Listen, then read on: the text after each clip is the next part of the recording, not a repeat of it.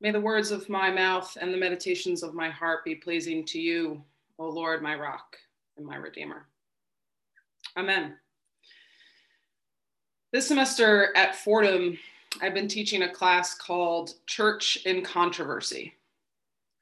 When I told Reverend Marissa that this was the title of my course, she responded, "And when has the church ever not been in controversy?" Point well taken. I designed the course intentionally to begin by focusing on all the ways that the church has failed to live up to the ideal of what it could be. In the case of this course, it is specifically the Roman Catholic Church I'm referring to, though this could be expanded to refer to different Christian denominations as well.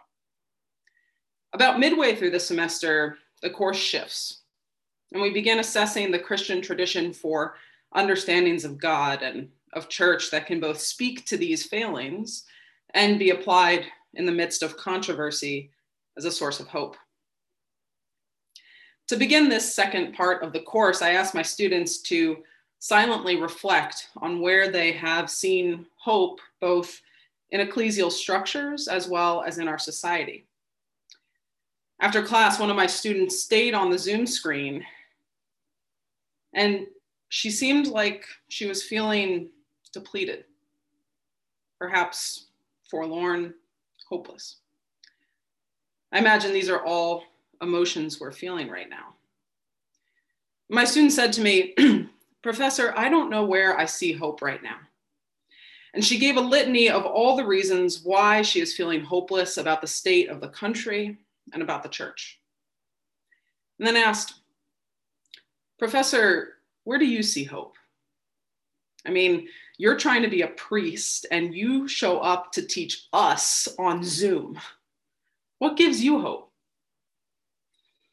I'll admit I was caught off guard by this question. I, too, have been feeling exhausted and depleted. So to be asked where I find hope so close to the election and in the midst of escalating COVID cases was difficult, to say the least. So what gives me hope? I'll come back to that. Our gospel passage for today is a familiar one. Jesus is once again tested by the Sadducees and the Pharisees when he is asked, of all of the 613 commandments found in the Torah, which one is the greatest? Jesus responds, "You shall love your God with all your heart, and with all your soul, and with all your mind. This is the greatest and the first commandment. And a second is like it. You shall love your neighbors as yourself. On these two commandments hang all the law and the prophets." When I realized that this was my text for today, I couldn't help but smile. You may remember that I began my internship at St. Matt's in the spring of 2019 during Holy Week. And my internship ended during Holy Week in the spring of 2020. And Holy Week is the week where we receive this very commandment from Jesus on the night before he dies. I remember my first Maundy Thursday with you all. Reverend Marissa had planned an agape meal. We gathered in the sanctuary for the first part of the liturgy, and then processed out to the narthex where we gathered around tables for a simple meal, as Jesus' original disciples did with him. And we talked about this commandment. I remember the conversation my table had like it was yesterday, that no matter how many times we hear this commandment, it doesn't get easier to put into practice. The word love we discussed might seem like an easy thing if we use that word so much that it can tend to become vacuous. But the love that Jesus calls us to, agape, that unconditional love that seeks nothing in return, that love which is divine, that love is really hard to actualize. In his commentary on this gospel, Lutheran minister Clayton Schmidt writes, "To love God with all our heart and mind and soul seems nearly impossible when we think of love as an emotion. How does one conjure up feelings for something as remote, mysterious, and disembodied as the concept of God? We cannot look into God's eyes, wrap our arms around the Spirit, or even see the face of Jesus. Likewise, he continues, loving our neighbor is difficult. If love is merely our passive response to the person next to us, we are likely to be more often repulsed than moved to love. But biblical love is not passive, he says. Biblical love is something we do. Biblical love is something we do. And therein lies my answer to my student. Where do I find hope? Well, the short answer is you. I find hope in you. Because what gives me the most hope is when I see this commandment being lived out, practiced, and embodied in community, as I believe Christ intended it. What gives me hope is when I see biblical love in action. And so now I admit that I feel foolish for offering a course at Fordham this semester that would dare speak of an ideal church when there is one right in front of me. There is a theological ethicist with whom, if I'm being honest, I disagree a lot with. But one of his more well-known quotes resonates very deeply with me. He says, there is no, quote, ideal church, because it is the church of parking lots and potluck dinners that comprises the story of Jesus Christ in the world. He's right. The church of parking lots and potluck dinners comprises the story of Jesus Christ in the world. Or in the case of this community, the church of chili cook-offs and flat mats comprises the story of Jesus Christ in the world. That's the ideal church. That is, as Jesus instructs us to behold the kingdom of God in our midst. It's you. You embody that biblical love that Christ is calling us to in this commandment. And I know that to be true because I experienced it.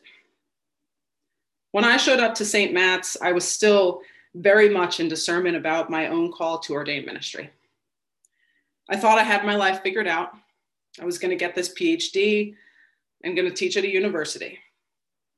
But God kept pestering me, calling me to transform that vocation of teaching and add something to it.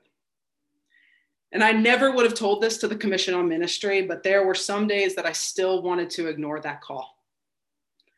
But I knew that I could not ignore it anymore when I met all of you. I showed up to this community as a stranger, and you welcomed me, loved me, walked with me, and encouraged me to go deeper into this vocation. I think of Brian Andrommi always leaning forward while I was preaching, or finding me in the narthex and going, and then reaching out his hands for a hug. Or Betsy and Mary always coming to church in the middle of the week to show me the ins and outs of the holy work of the Altar Guild. And I could keep going with examples of the ways you embody this commandment, of all the ways you comprise the story of Jesus Christ in the world. But look around you. For those acts of boundless compassion, of courage in the face of uncertainty, of love across binaries and boundaries.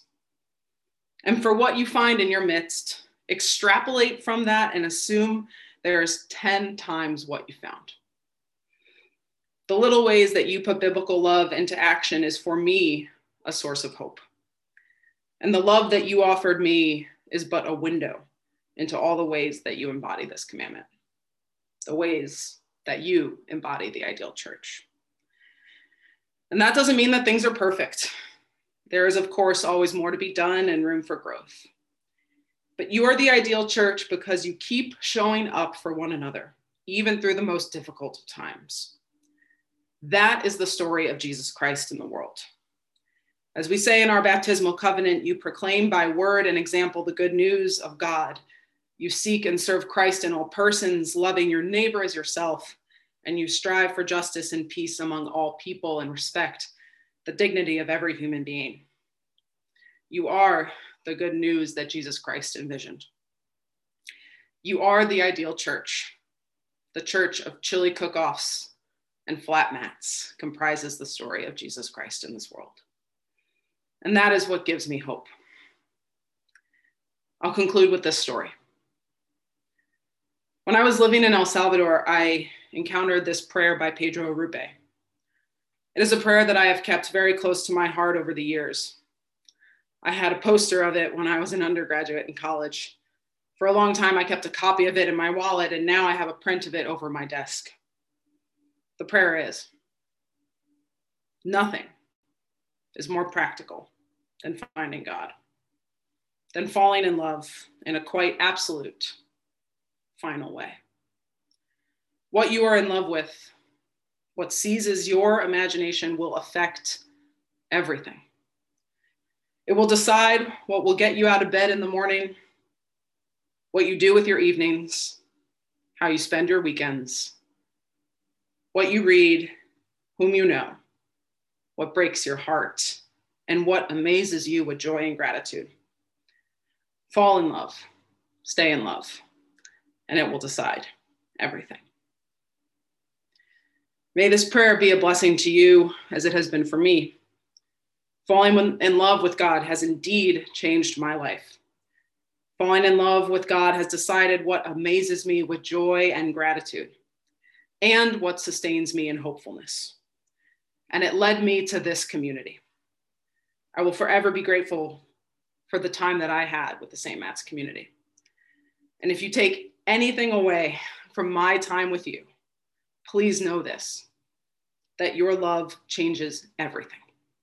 It has for me. Thank you. Amen.